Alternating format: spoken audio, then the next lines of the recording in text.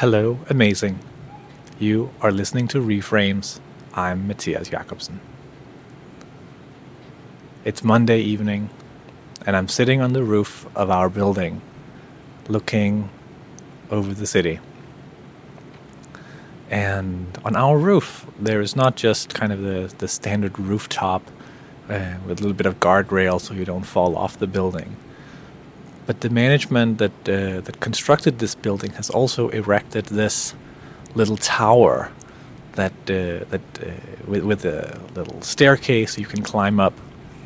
I don't know really. It's like welded out of metal. It looks kind of like a tree house, but with an kind of urban twist. But it kind of takes you another 2 stories.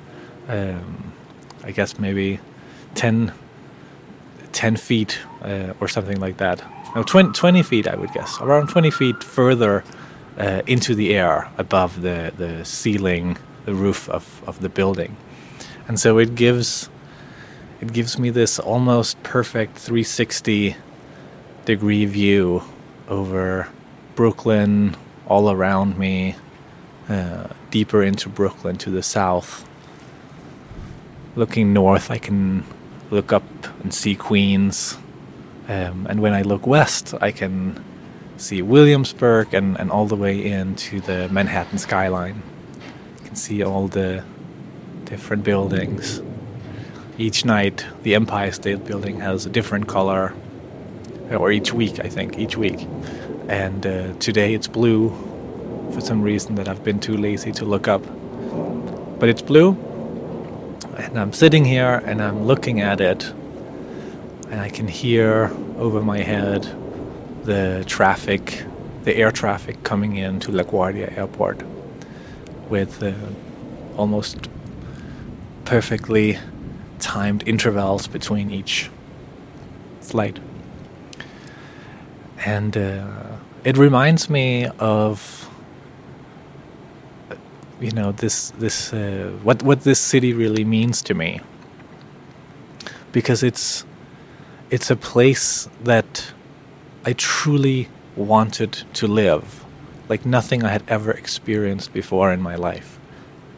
I'd just grown up in my hometown, and I went here on vacation. I've talked about that before in a previous episode, and I really wanted to live here, and there was something that drew me in.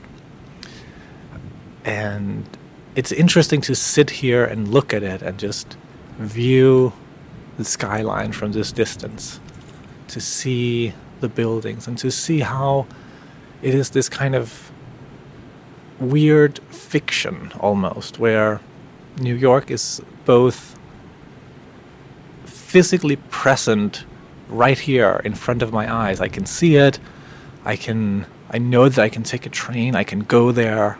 I know that I was there just earlier today when I went to work and came back.